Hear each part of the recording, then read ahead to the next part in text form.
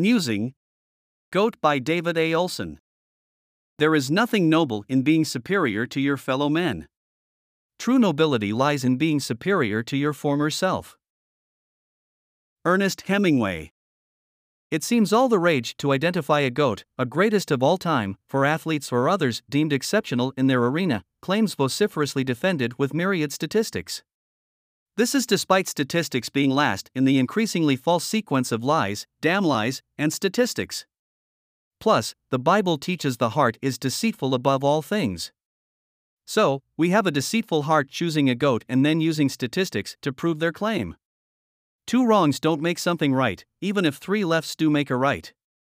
There are too many variables to identify a GOAT.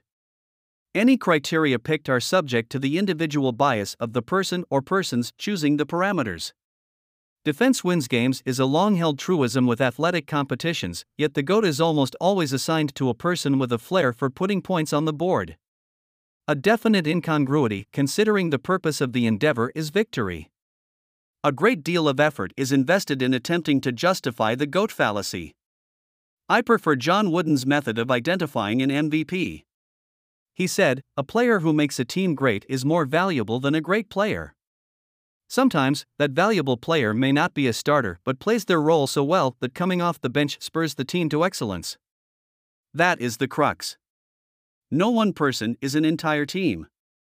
The complete cast is needed with each playing their role, whether it be scoring the points, preventing the points, or being a cog in the transition between scoring and preventing.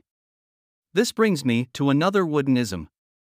Don't measure yourself by what you have accomplished, but by what you should have accomplished with your ability. Anyone who maximizes their potential is their own GOAT. Comparing oneself to oneself is the truest measure of individual greatness. September 5, 2023.